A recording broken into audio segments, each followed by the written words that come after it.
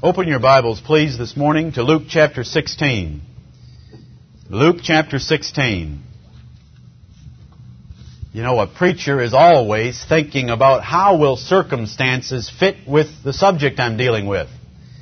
You're always wondering if the subject you're dealing with will have maximum impact given circumstances. I do not know of a better subject to be preaching on than Bible economics when it comes to the attitude and desires and fears I have for this congregation right now. And that's because none of you can hide from me on economics. You can hide things from me in other areas of your life, but you cannot hide from me your economic prosperity or your economic faithfulness. And the Lord knew that. And let's read a few verses in Luke 16 to remind you that God knew that. And I'm so grateful that this subject fits the circumstances so well. Jesus said in verse 10, "He that is faithful in that which is least is faithful also in much.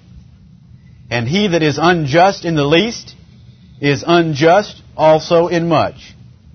If therefore ye have not been faithful in the unrighteous mammon, who will commit to your trust the true riches? And if ye have not been faithful in that which is another man's, who shall give you that which is your own? He that is faithful in that which is least is faithful also in much. And he that is unjust in the least is unjust also in much. I am concerned, and I fear, and I'm angry about unfaithfulness in this congregation and my own life. When I get angry at myself. Don't think that I'm just taking it all out on you. Would somebody please turn this locker room down at the back, the thermostat? I don't want blocks of ice falling off chairs. It feels cold. I am worried, concerned, and angry over unfaithfulness in this congregation. But you know what I thank God for is that these verses are true. You say, well, all the Bible's true. Yes, but, you know, there are different verses at different times that just seem to be more true than at other times. And one thing I've observed, and it has been confirmed recently, and continues to be confirmed, he that is faithful in that which is least is faithful also in much. You show me a man that is unable to put into practice or unwilling to put into practice the rules I've tried to give you, that is not getting ahead financially, and I'll bet you with great odds I have found an unfaithful church member in all matters of religion and spiritual Christianity. God said it. Experience has confirmed it. What a great subject to preach on. If you don't wait till I get to the enforcement of Bible economics. Right now I'm just teaching the rules. If you don't put these rules into practice, what are you doing claiming the name of Christ? He that is faithful in that which is least is faithful also in much. He that is unjust in the least is unjust also in much. Jesus said it. I believe it. Experience confirms it. Be on your guard. Your sin will find you out. We want to deal with Rule 8 this morning to begin with. We've covered 7 so far. Rule number 1, obey God. Rule number 2, pay God first. Rule number 3, pay yourself second. Rule number 4, minimize your expenses. He that loveth pleasure shall be a poor man. Minimize your expenses. Rule number 5, Work hard. Work hard. The hand of the diligent shall be made fat. Proverbs 13:4 and 100 other verses. Rule number 6. Work smart. Work smart. Just don't work hard. Work smart. Remember, sharpen the axe head before you cut a tree down, as Solomon taught in Ecclesiastes 10:10. Rule number 7. Work patiently. Work patiently. If you have patience and realize that riches come with time and effort, you won't be susceptible to financial shysters that are out there trying to get you with some new scheme for you to get rich quick No one gets rich quick unless it's the judgment of God. You get rich by diligent labor over time. And that's what I taught you last Sunday morning. This morning we want to deal with rule number 8, and that is minimize debt. Or manage debt. Minimize debt or manage debt. In 1 Corinthians chapter 7 and verse 21, Paul said, if you're a servant, don't mind it. If you're called in the gospel, you were converted being a servant, don't mind it, don't worry about that. But if you can be made free, do it rather. The Lord would have you to be free and not to be servants if there's a choice in the matter. Now all of you have a choice to make. Do you want to be a servant or do you want to be free? Look at Proverbs chapter 22 with me. Proverbs chapter 22. Rule number 8, minimize debt. There's never been a generation that needed a sermon on debt more than this generation. I mean, call President Reagan this afternoon and ask him if he thinks debt's a problem in the United States. He's got a big one to take care of. Proverbs chapter 22 and verse 7, the rich ruleth over the poor. I love that. The rich ruleth over the poor. God, and the rest of the verse goes on to say, and that ought not to be. The world complains why the rich get richer and the poor get poorer and the rich rule over the poor. That's the way it ought to be. That's the way it is, and that's the way it shall be. The rich deserve to reign over the poor. The poor deserve to be reigned over. The rich ruleth over the poor, and the borrower is servant to the lender. Are the rich borrowers or lenders? The rich, my friend, are lenders, without exception. Did that tell you anything about our country? We'll get to that in just a minute. The rich are always lenders. The poor are always borrowers. The borrower is servant to the lender. The Lord would have you to be free. You have a choice to make, especially in this generation. Are you going to be free, or are you going to be a servant to debt? You have a choice. The Lord wants you to be free. He wants you to be free of care. And the more debt you have, the more care you have, worrying about that creditor, whether he's going to take his asset back, be bothering you, hassling you on the phone, whether you're going to have enough to make the payments, whether you're going to get late, whether you're going to ruin your testimony before the world. You have all these cares and concerns. They can all be taken care of if you'll stay out of debt, for the most part. And there's a place for debt. I'll get to that in just a minute. But we want to minimize it and manage debt. Look at Deuteronomy chapter 15 with me. Deuteronomy 15. Let's look at a few verses of Scripture that will tell us what God thinks about debt.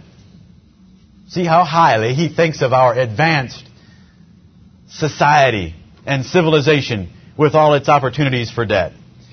Deuteronomy chapter 15, verses 5 and 6. Here God is offering Israel His blessings if they would hearken in verse 5. Only if thou carefully hearken unto the voice of the Lord thy God, to observe to do all these commandments which I command thee this day. For the Lord thy God blesseth thee, as He promised thee.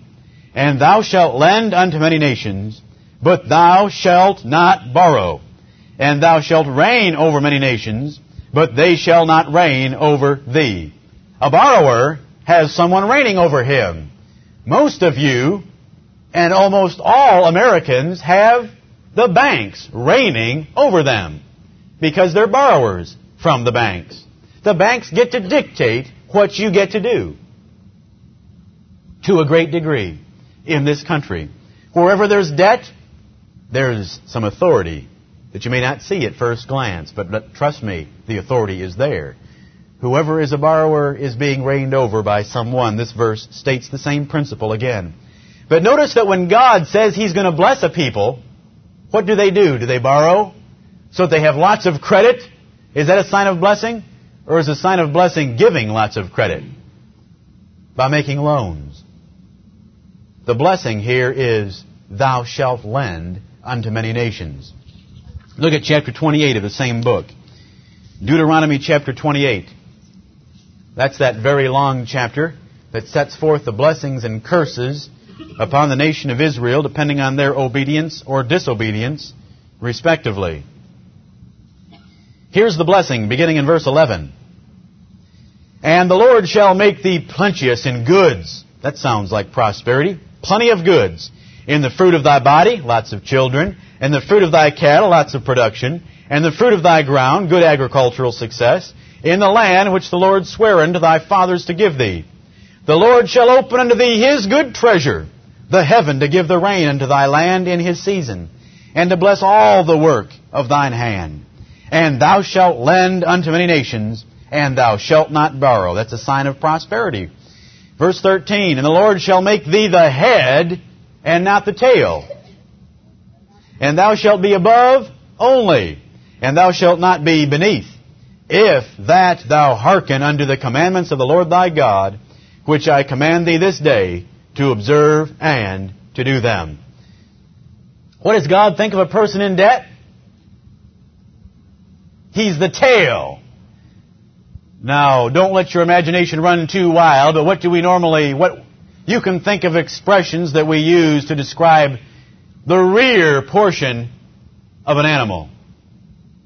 Well, God says the same thing. If you're in debt, you're the tail. If you're lending, you're the head. Now, which do you want to be? Is God giving you any idea of what He thinks about debt? The head or the tail? The choice is yours. What do you want to be? The head or the tail? If we were to continue reading in Deuteronomy 28, the Lord would turn around and say, if you don't obey what I've told you, you'll be the tail instead of the head.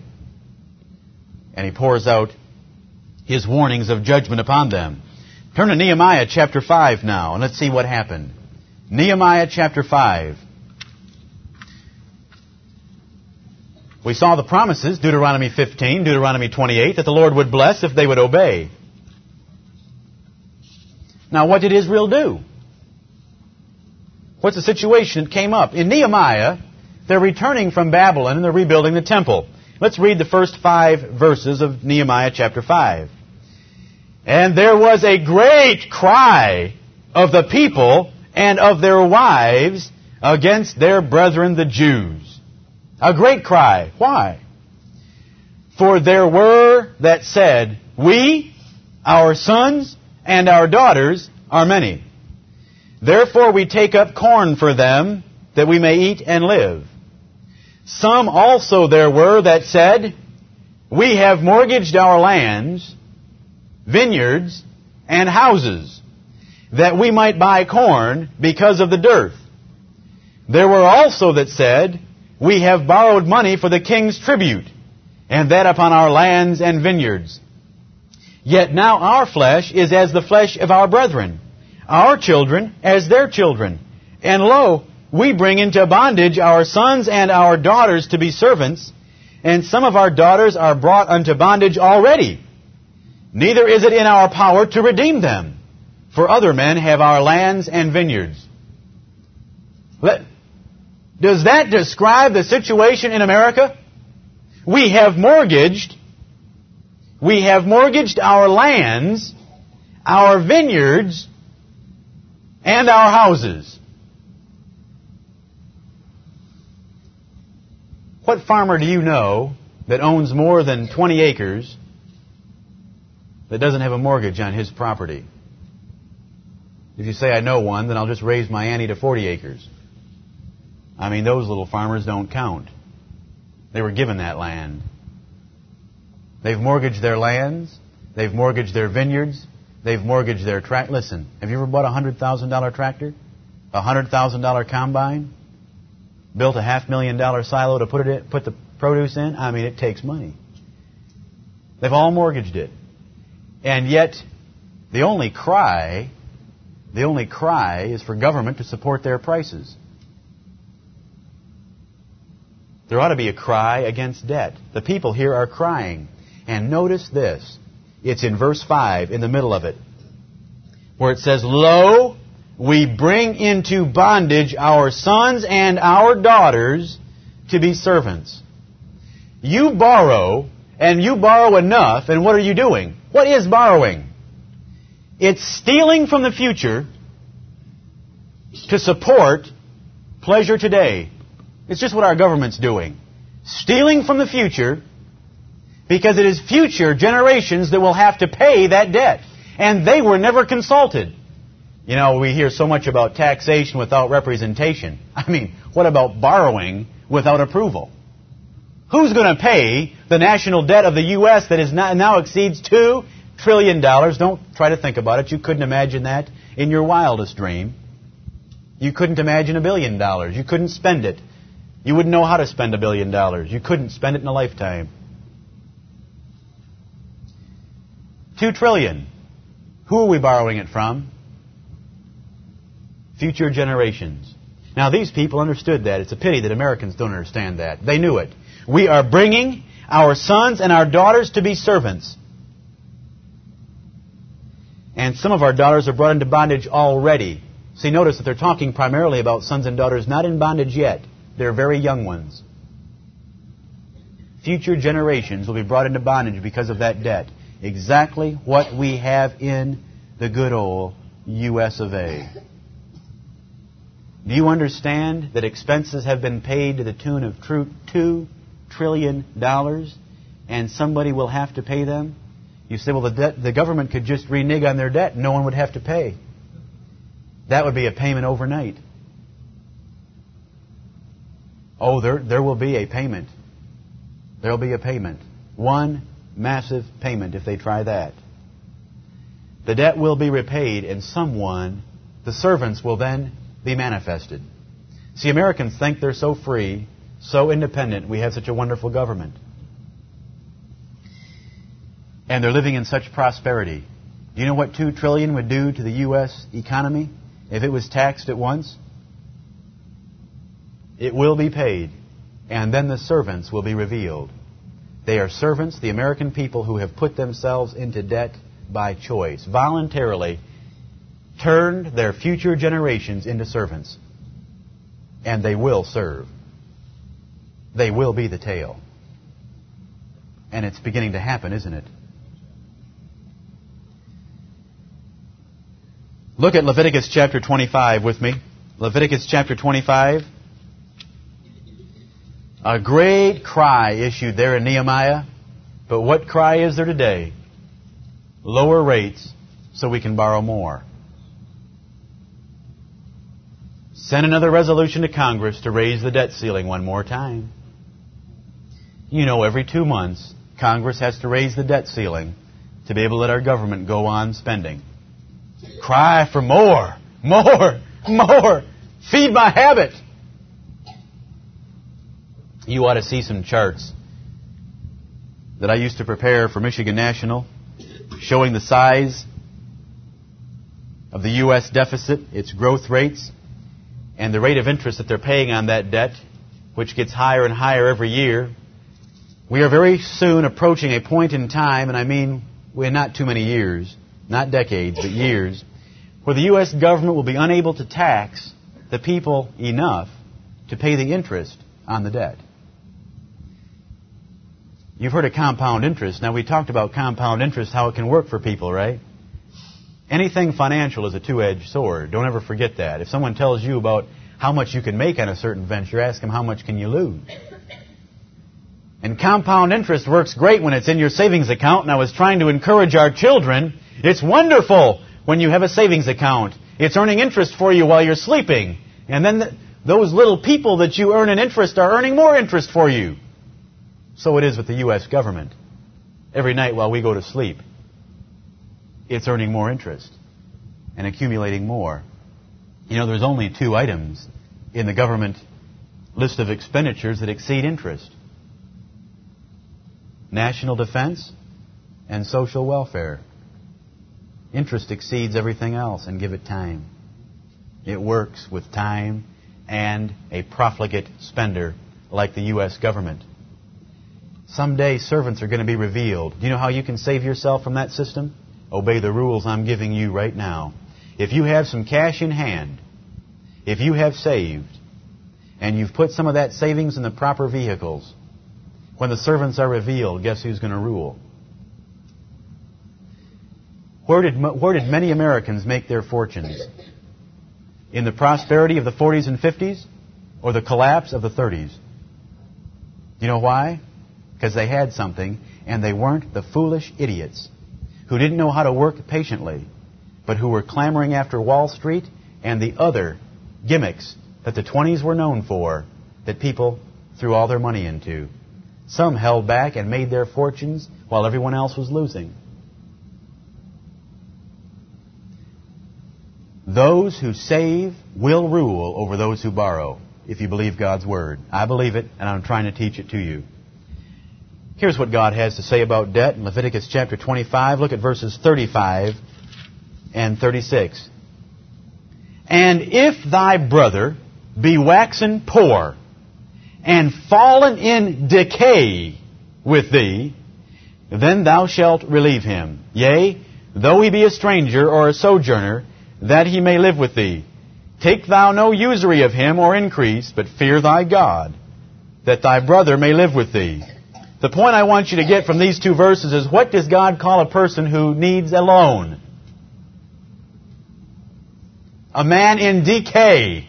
A man in decay. Now, that's not very nice. Call somebody a toothache. I mean, here's God saying a man who's in decay is a man who needs a loan. That's God's opinion of borrowers. You're in decay if you borrow money.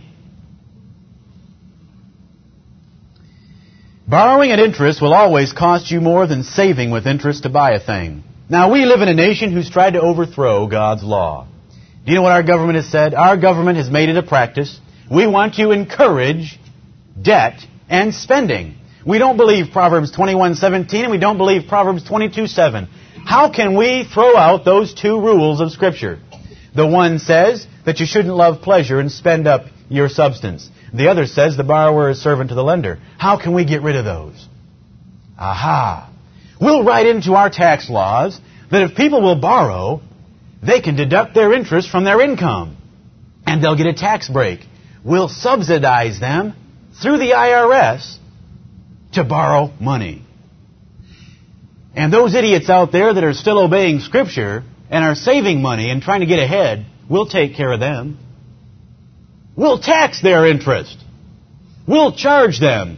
We'll make those that are saving money to subsidize those that are borrowing money, and we'll overthrow God's Word. Do you believe that? Now, they didn't sit down. Listen, they're not smart enough to sit down and know where Proverbs 21:17 is found. They sat down under the influence of the devil and the judgment of God and made those decisions in total ignorance. Listen, when they come out of school, they believe that works. After you spend 4 or 8 years in Columbia University, you come out thinking that works. Charge those who save, take from them and give to those who borrow, and you'll have a prosperous economy. Now listen, I don't believe in any master conspiracy, other than at the level of the devil. Do you know why? Because they're not smart enough to form a conspiracy. Listen, our world today is judged by ignorance. They do not sit down in congressional committees and conspire on defrauding the American people. They come out of Columbia and Harvard universities and think that they're helping the American people while they defraud them. And to me, that's the greatest judgment of all. God has taken the wise in their own craftiness and turned their wisdom into foolishness. They think they're going to make us prosperous while they're defrauding us. You say, well, I think there's a conspiracy. Well, go get a master's degree in economics at Columbia University and you'll come back and you'll see my point. It's no conspiracy, but a conspiracy of ignorance on the part of the devil and God's judgment on a wicked nation. So how many times have I heard at Michigan National, working with those senior officers who are making a lot of money, well, I can go out and borrow for this because I'll get a tax break for it. Even with the tax break that our government has come up with to try to subsidize borrowers at the expense of savers, can you get that? Do you appreciate what our government does? Penalize those who obey God's Word to support those that disobey God's Word. But even so, the rule still works. You want to get ahead? Save. Every bank is going to have at least a 5% differential between what they pay you on a deposit and what you pay on a loan. At least. It's usually going to be closer to 10. But it has to be 5 for them to make money in the long run. Okay, let's take an example. Right now you can earn about 7% on your deposits. You're going to pay about 12% to make a loan, to get a loan. Go ahead. You're in a 50% tax bracket. I'll take the most affluent Americans. They borrow at 12%. The government pays 50% of that because they're in a 50% tax bracket. They're still paying 6% extra for everything they buy. The little poor man who works hard and saves his money puts it in at 7%. Well, he's in a high tax bracket. He's not too poor. But he pays 50% of that to the government. He's making 3.5% still on everything he makes. There is still a 9.5% advantage for the man who will not go into debt, but who will save his money and then make a purchase, even in this depraved society. And that's in the highest tax bracket. As you come down to our tax brackets, it gets a lot more advantageous to save. Don't ever think you're getting it. How many times have I heard when I've asked someone, why are you going to go into debt for that venture? They'll say, yeah, but I'll get a tax break for it. Do you know that logic is no more superior to the wife who comes home from the grocery store and said that she saved $50 today by spending an extra $200? Do you get what I'm saying? I mean, you've heard that before. I saved $50. Yes, but did you need to spend the $200? And here's a person who goes into a venture for the tax break from primarily the interest. You don't win by borrowing in the long run. God's blessing is upon those who lend, not those who borrow. Remember what I've tried to teach you in the past. While leverage can generate big profits for you. Yes, if you put 10% down on a house, and that house goes up in value 10%, what has happened to your equity? It's doubled. If you only have 10% down and the house goes up 10%, you just doubled your equity. That's great, isn't it? What if it goes down 10%? You just lost everything you put into the house. Commodity futures are even better. Buying stock on margin is a good example too. Don't use debt unless... Two things. Here are two rules, two suggestions I want to give you about borrowing. When do you borrow and when don't you borrow? Anything that you have need of, that if you didn't borrow to buy it, you would have to rent it, go ahead and borrow when it's financially advantageous to do so. You say, what would that be? Like a car. I mean, what if you can't get to work? What if you can't get to work? You've got to get to work, right? There's no question. To have a job, to work diligently, Rule 5, you've got to get there. You're going to get there one of two ways. You will borrow a car, or you will buy a car and borrow the money for it. You'll borrow either way. Borrowing is required. So if you incur debt for a thing like that there's no difference. Borrowing is involved either way. Look at a house. Those of you who are renting may sit back and say, I'm free of debt. I'm not borrowing. I have no debt to anyone. You haven't read your lease. Do you know what every lease says that I've ever signed my name to? Have you ever read one carefully word for word? There is a clause in a lease that says if they don't like you, they can make the whole lease due and owing. Did you know that? You owe the rest of the terms of that lease. If you're there in the third month, you owe them 9 months' rent, whether you're there or not. See, you've borrowed. You've borrowed an asset instead of money directly. You're borrowing nonetheless. So you only borrow for things that otherwise you'd have to rent. Borrowing in both cases. The second rule, never borrow anything else or use leverage for an investment unless you can buy the whole investment outright if circumstances require you to do so. For instance, these guys who try to tell you how to make $1 million in real estate, tell you to go into a new city, grab the want ads, the classified section, find 10 houses, go buy them with nothing down. They're fools.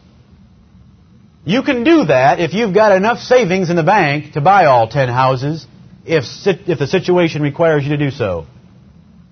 Go ahead and use leverage if you've got enough in assets to be able to liquidate all that debt at your discretion. See, no one's ruling over you if you've got it in the bank. Now, what does that say about a color television, or a new sofa, or a new dining room set, or a new rifle, or another vacation that you can't afford? Do you need it? Do you have to have it? No, you don't. You don't deserve it until you earn it. You say, I've worked hard 20 years. I deserve a vacation this year. Well, what have you done with all your savings for 20 years? If you have 20 years' worth stored up, go ahead and have a good time. If you don't, keep working. You say, well, I get 2 weeks a year. Go work a part-time job for 2 weeks. You'll get double pay. The more convenient the borrowing, remember that some of these things are from experience because I helped make them this way at Michigan National. The more convenient the borrowing, the more you'll pay. You know, that credit card's the most convenient form of borrowing at all, isn't it? No collateral to put down, no forms to fill out, no one to talk to. You can spend it on anything you want to, at any time, 24 hours a day, anywhere. And guess what? It's got the highest rate of interest of any form of borrowing. Except finance shops in South Carolina, and I hope no Christian would ever go to a finance shop to borrow money. I mean, it's highway robbery down here when you walk in and buy a sofa, and 6 months later you have to pay them back 40%. I mean, in Michigan at least we had usury limits, which I don't agree with. Anybody foolish enough to pay 40% interest, the bank ought to make lots of money off them. But the more convenient the borrowing, you know, those finance shops, walk in, no collateral sometimes, little collateral, just get money when you don't have a thing to your name. You pay high rates of interest. Those charge cards are one of the, sources of financial death for American families. Unable to control them. They're too convenient. And because we have a society that bombards its citizens day by day through television, newspaper, radio, billboards, and peer pressure, they're always spending, always spending, always spending. I mean, the ones that go to Columbia University and get a master's degree in economics. What do they believe about the economy? What's the best thing for the economy? To get consumers to spend more. Can you believe that? The best thing for any economy is for consumers to save everything they've got so that those entrepreneurs can take the capital and invest it. Don't let those credit cards get you. Some of you, I'll tell you what you ought to do with your credit cards. Take out a pair of scissors, cut them in half, and mail them back to the person that issued them and pay it off. They're a very convenient form, and they're a nice way to keep track of all your expenses because you get a nice bill at the end of the month. But you better know how to use them. You better already have proven self-discipline financially. The poor should borrow less than the rich. But that's the opposite way it works. The poor are always borrowing more, and they get poorer because of it. The poorer you are in this congregation, the less you should borrow. Interest is going to be higher to the poor people who borrow. A poor person walks in and asks for a loan. He doesn't have any collateral, doesn't have much credit, hasn't ever done anything successfully. They're going to charge him more because the risk is higher. Somebody who's been successful, works hard, has a bank account, has saved, has borrowed before, paid back, he's going to get the lower interest rate. Borrowing is justified for those things that you otherwise would have to rent. You say, how do you know that?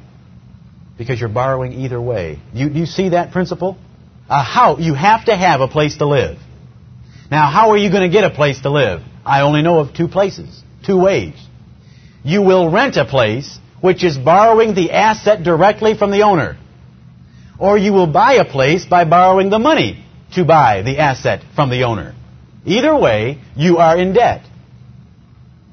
You don't think you owe your landlord anything when you're renting? You owe him the rest of your lease, and you owe him his asset in good condition when he calls for it or when your lease expires. But all of those extraneous reasons we go into debt, like for clothing, unnecessary clothing, furniture, vacations, you cannot justify borrowing to do that. Now, if you use your credit card on a vacation, but you've got money in the bank, and as soon as you get back home and wait your 30 days for the invoice to come in, and you pay it off, there's not a thing wrong. You haven't borrowed. You haven't borrowed. If you do borrow money for anything, and this is managing debt, if you do borrow, make sure you make your payments on time. Bankruptcy, or being late in your payments, is not something undesirable, unpleasant. It is sin against a holy God. Look at Psalm 37. Look at Psalm 37 with me. It's almost a joke nowadays about making your payments on time. Our grandparents didn't live that way. If they borrowed money on a house, that payment was there no matter what they had to do to get that payment there early. When do you think payments come into a bank for a mortgage? The payment is due on the first day of the month, but there's a 10-day grace period. Would you like to know what day of the month the bank receives the most payments? Can you guess? Do I need to give you 3 guesses? The 31st of the previous month, right? Wrong. The 1st, the 5th. No. You ought to see them on the 10th of the month in the operations department of a mortgage banker.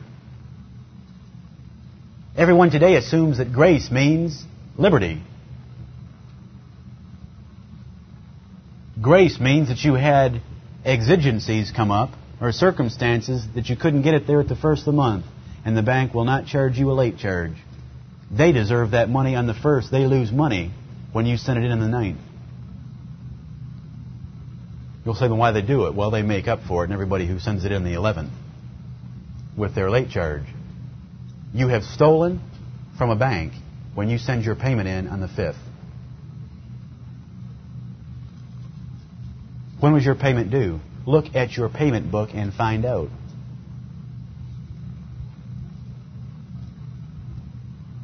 Not paying debts involves lying. When you got the money, I know you made a commitment, either in writing or verbally. You were going to pay it back under such and such terms. If you don't pay it back under those terms, you lied. A debt involves a covenant, verbal or written. If you don't pay that debt back according to its terms, you're guilty of covenant breaking, Romans chapter 1. It involves stealing. For every day that you have a payment that company deserves, or that bank deserves, you have stolen from that company. You have something of theirs that they would be using if they had it. You have stolen. Paying late is lying, covenant breaking, and stealing. You say, well, I couldn't meet the payment. Then sell the asset.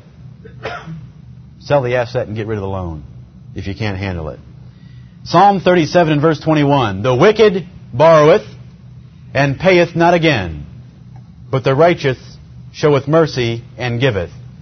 Who borrows and doesn't pay? The wicked. Where will you line up? Make your payments on time. God requires you to do so. I mean, today it's just wonderful to file Chapter 11 as a business or to declare personal bankruptcy and just say, forget it all. I'm going to start over. Who does that? According to God, the wicked do that. You make your payments. You do not borrow money unless you can pay.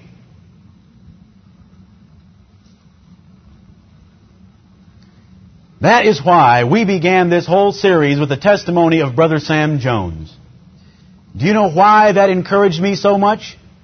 Because that testimony of Sam Jones 5 weeks ago on Sunday evening showed me and you true salvation. Look at Luke chapter 19.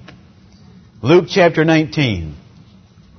This is true salvation. This is about the littlest man in the Bible, Zacchaeus, the little man who climbed the sycamore tree. Little IRS agent. Can you imagine what names he was called, that puny little publican? That's what the Bible called him. Verse 2, behold, there was a man named Zacchaeus, which was the chief among the publicans, and he was rich. I wonder how he got rich. Fleecing the poor while he's making his tax collections. We've got it all in the Bible, don't we? Here's a fraudulent IRS agent in verse 2 of Luke 19.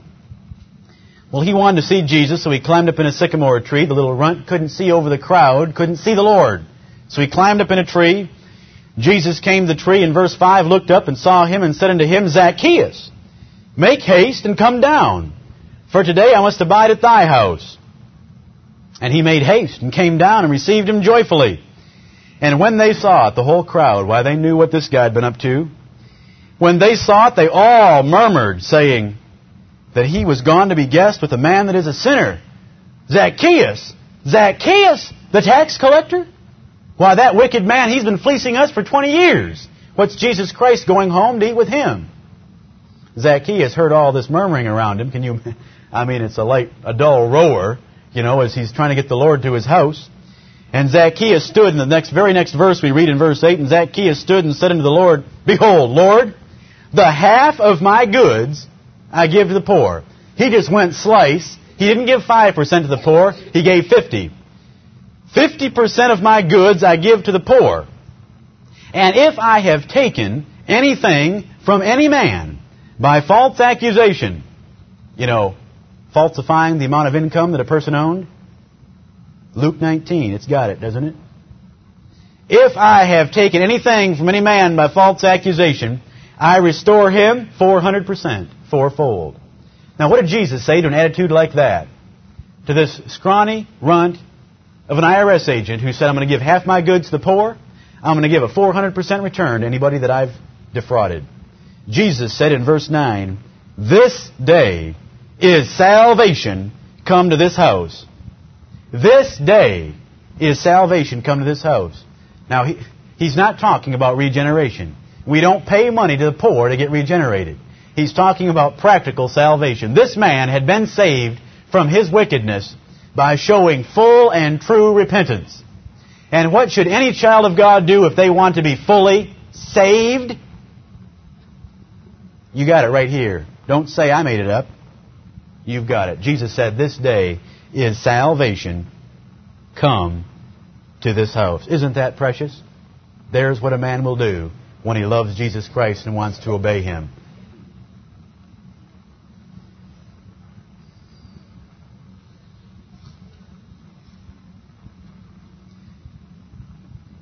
God requires the payment of debts. Remember, He required Jesus Christ to pay, didn't He?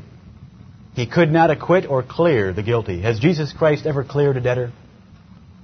Ever cleared a debtor? Never.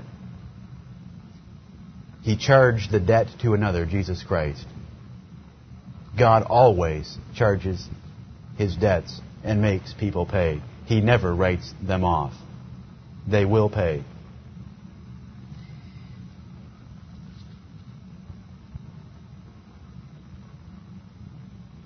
The regularity and promptness of your debt payments is one of the easy ways for you to show the world a good testimony. I have paid my rent, and I'm just going to give you a personal example. I have paid my rent faithfully early. It's never been there after the first day of the month. It's usually there in the middle of the previous month to my landlord. My landlord trusts me so much, he put the sale of his house fully into my hands. I could set the price. I could dicker with anybody that came by to buy that house. Now, he hardly knows me. He's an absentee landlord that lives in North Carolina. But I always paid, and I paid early. If you do that, it's one of the greatest testimonies you can give the world, and it's something that people see. And it's the actions speak louder than words. You can tell them a Christian, and if you're late in your debt payments, forget it. Why blaspheme the name of Christ? Don't tell them you're a Christian if you're not going to make your payments on time. It's most interesting that what I've observed in my experience is guess who screams the loudest when their paycheck is a day late?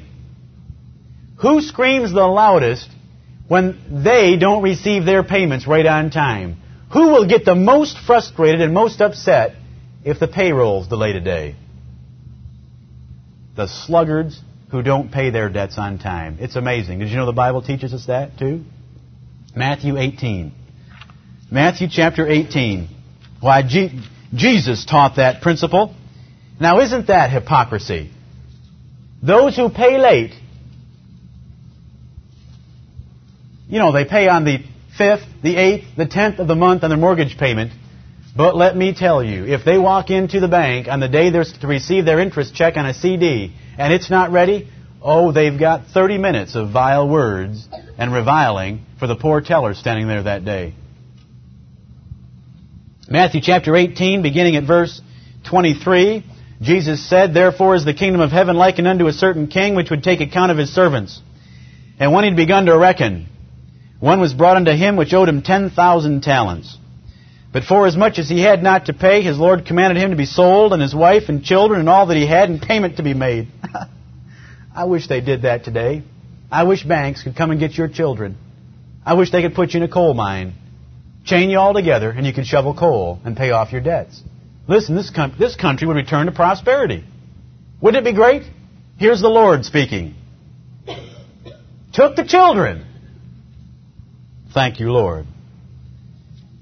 For as much as he had not to pay, his Lord commanded him to be sold, and his wife and children and all that he had, and payment to be made.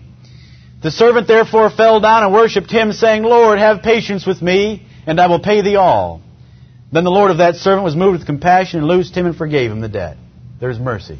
There's mercy. He forgave him the debt.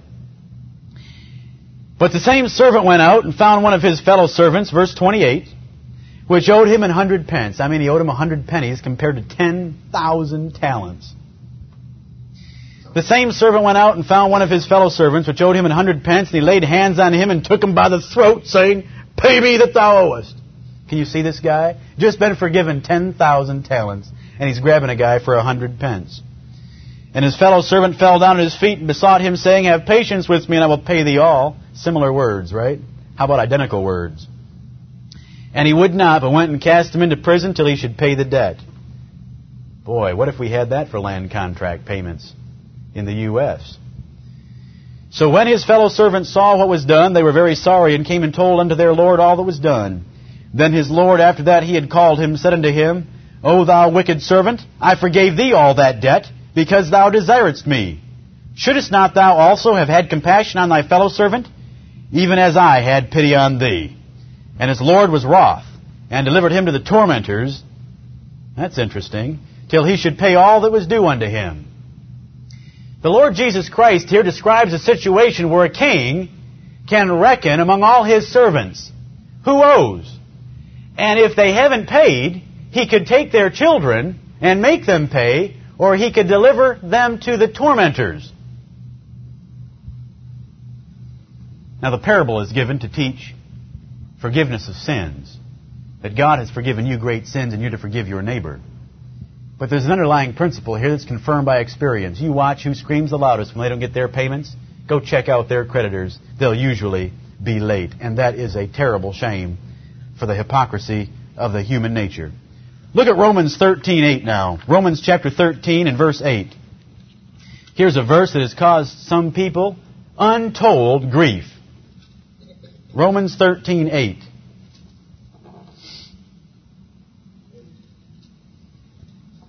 Owe no man anything, but to love one another. For he that loveth another hath fulfilled the law. Owe no man anything. I have heard preachers get up and take Romans 13:8 and make everyone feel in that congregation who had a mortgage debt, who had borrowed any money at all, like they were sinning the unpardonable sin. How many times have you read that verse and you had debts and you were just condemned in your conscience? Owe no man anything. Let's think and read about that verse a little bit before we jump to hasty conclusions on what Paul is teaching in this passage. He says the context of verses 1 through 7 is being an obedient citizen of a nation. And he says in verse 7, Render therefore to all their dues.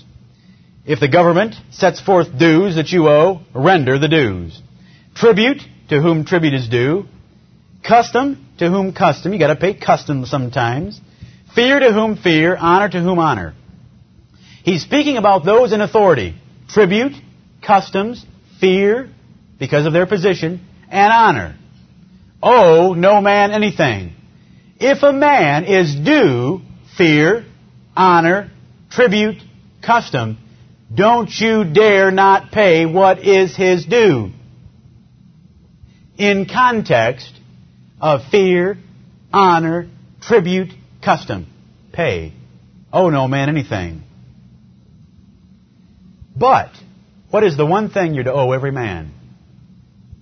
To love one another. Can you pay fear? You can pay fear. If you're in the presence of a man who deserves your respect, you can show your fear of that man and you can pay fear. If you're in the presence of a man who deserves honor, you can pay honor. You can do that so that you can be free of that and you not owe a man anything. You can pay your tribute, your taxes, your customs, your license fees. You can pay all that when it's due. and so that you don't owe anything. But there's one thing Paul's trying to teach here. He's shifting subjects in verse 8.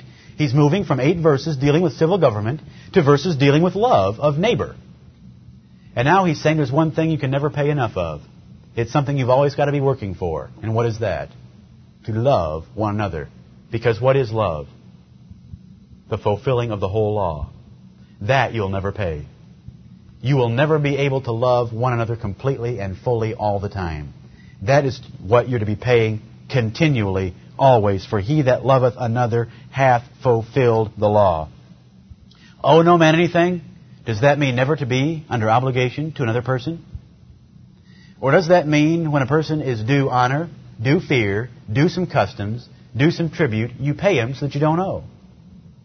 That is the only possible interpretation or application of that verse you can make unless you want to be a gigantic hypocrite. Because all of us owe men many things. Think about it with me for just a second.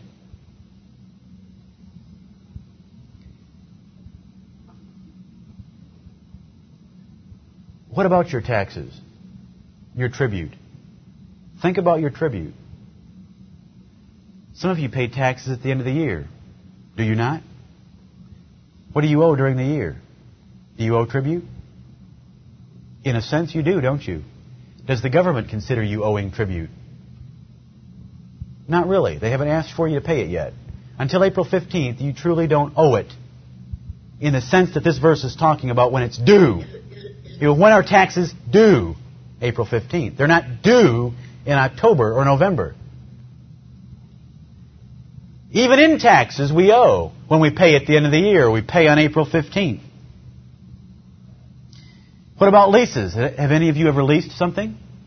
Do you owe a man something? You owe his asset back and you owe payments for the term of that lease. So you owe. Don't try to come to me with Romans 13:8 and say that applies to all financial situations that you can never owe a man. You can't exist in this world without owing a man something. How about your employer? Okay, you tell me I have no debts at all, and I own my own house free and clear. Do you work for a man? What do you owe him? You may have signed a statement saying you'll give a 2-week notice before you terminate employment. You may have said that you'll not work for anyone else that is a direct competitor of his in the market. You owe him a number of things. That's the whole nature of a servant. You owe your master a number of things. When you enter into a mortgage contract to purchase a home, if you are making your payments by the 1st of every month, when the payment is due, do you owe any man anything? No, you do not. The terms of that contract have been fully met. Would you tell me what you owe the mortgagor? What do you owe him? The terms of the contract have been fully met. If you're making your payments on time, you don't owe the bank anything if your payments are on time. Owe no man anything. Don't owe what is due. Render therefore to all their dues. Tribute to whom tribute is due. Custom to whom custom. Fear to whom fear. Honor to whom honor. When something is due and owing in the way of respect or in the way of a payment, it's due. But for a mortgage contract, if you're living up to the terms of that contract, you are not owing any man anything any more than you're owing your employer when you're an employee to give a reasonable amount of time as a notice, to be there every morning at a certain time, and to work a certain way, and to keep your asset in certain shape if you're renting a house. You're always owing. Don't let that verse condemn you unjustifiably so. Now, if you're late in your payments, let it condemn you. Unjustified debt is one of two things. Either you are a net debtor, that means that you take all your assets and all your liabilities. You subtract the liabilities from the assets. If the number is negative, you've sinned. You have incurred debt beyond your ability to pay. You know what that shows me? It shows me that you're not working patiently. How in the world have you borrowed money in excess of your ability to pay? That is due.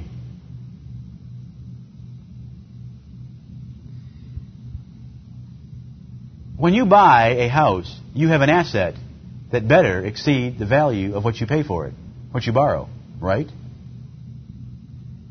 So when you take your assets and you subtract your liabilities, you have a positive number on a house mortgage.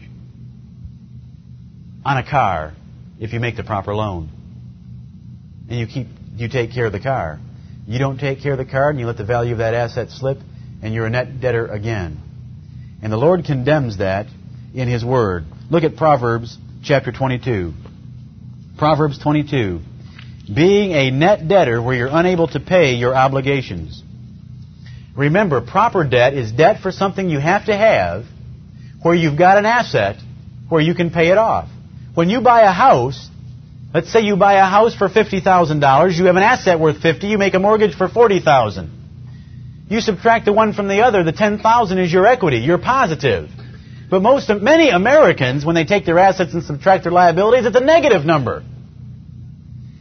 If they were to liquidate everything they own, they could not meet their obligations. That is fraud. That is what our government and the Federal Reserve banking system does to every one of us on a daily basis. How many people do we do that to? Promise to pay everyone, and we're unable to pay. I mean, it wouldn't take 10% of the depositors in the U.S. to run the banking system before it would collapse. I mean, it takes about 2% to get some of these savings and loans to go under. Proverbs chapter 22, verse 26. Be not thou one of them that strike hands. They're always going around entering into contracts. Or of them that are sureties for debts. If thou hast nothing to pay, why should he take away thy bed from under thee? You got to have a bed. See, here's a man whose liabilities exceed his assets. Solomon is saying, why are you going to do that? Don't do that, he said in verse 26. Be not thou one of them. Let me remind you again. Paying late, making a late payment, is not just something unfortunate. It's just not an accident. It's just not an oversight. It is sin. It is these three sins. It is lying, covenant breaking, and stealing. It is lying because when you got the money, you agreed to pay it back according to certain terms. It is covenant breaking because that was in the form of a covenant. And it is stealing because if you pay it one day late, you have that person's payment. It's now his. It's his property. You've kept it for your own use. You have stolen. If you'll make your payments on time, God will bless you. Rule number 8 is to manage your debt. If you'll manage your debt by eliminating debt for unnecessary things, by minimizing debt in general, paying your debts off quickly, making all your payments on time, the Lord's blessing will be upon you. Contrary to whatever the U.S. government may say, contrary to what your Visa advertisements every other month may say, if you will manage your debt and minimize your debt, God's blessings will be upon you financially. It's all part of self-discipline. People spend what they don't have because they are unable to wait. We live in a society that doesn't expect anyone to wait at all. I mean, you can't wait to marriage to have sex. You can't wait till you save the money to buy something. You got to buy it early. You can't wait, can't wait, can't wait, can't wait. No patience at all. God wants people to wait. And you will wait before you go into debt foolishly. One last verse, right there in Proverbs chapter 22, verse 3. A prudent man foreseeth the evil and hideth himself, but the simple pass on and are punished. How does this have to relate to debt? You do need to establish some credit. Part of rule number 8, managing your debt, means make sure you have some credit. Now, the unfortunate thing in our society is, you know how you get credit? You be a net debtor. If you're a net debtor and you're making your payments, they'll loan you money. If you've got lots of money in the bank and you go to the bank and ask for a loan, guess what? No way, Ray. Sorry. Many times, if you go to the bank and you've got a bank account You won't get the loan if you haven't established credit. Because the way loans are made today in America is by computer, where they access several credit rating agencies that keep debt information on you, your credit card numbers and your payment history, and you've got some moron sitting there at the computer terminal who calls up your name and social security number and finds out whether you've made payments or not. They don't know whether you have a bank account or not. They don't know that you own assets at home. They don't know that you have $10,000 in cash in your mattress. They just know that you haven't borrowed enough, so they're not going to make you another loan. Now, isn't that sick? I mean, the people you ought to loan money to are those that save, that have some discipline. People who borrow are showing they don't have discipline. People who save are showing the discipline that a true lender ought to be concerned with. Well, God's turned us over to the foolishness of our leaders and financiers. But a wise thing for you to do is to have some credit. There are some easy ways to get credit. You can get several credit cards. I mean, they want to give you credit. Trust me. They want to give it to you. Don't use them. Just stick them in your wallet. Why do you need credit? The prudent man foreseeth the evil and hideth himself. Evil days may come. You may lose your job, and your savings may run out after 3 or 4 months. And you may need to borrow a little bit for a while to stave off disaster. Or you may run into an opportunity where you have 24 hours to react. You may have an opportunity where you've got 3 hours to react, to make an investment, buy an asset. You may not have assets in liquid form. You need to be able to borrow.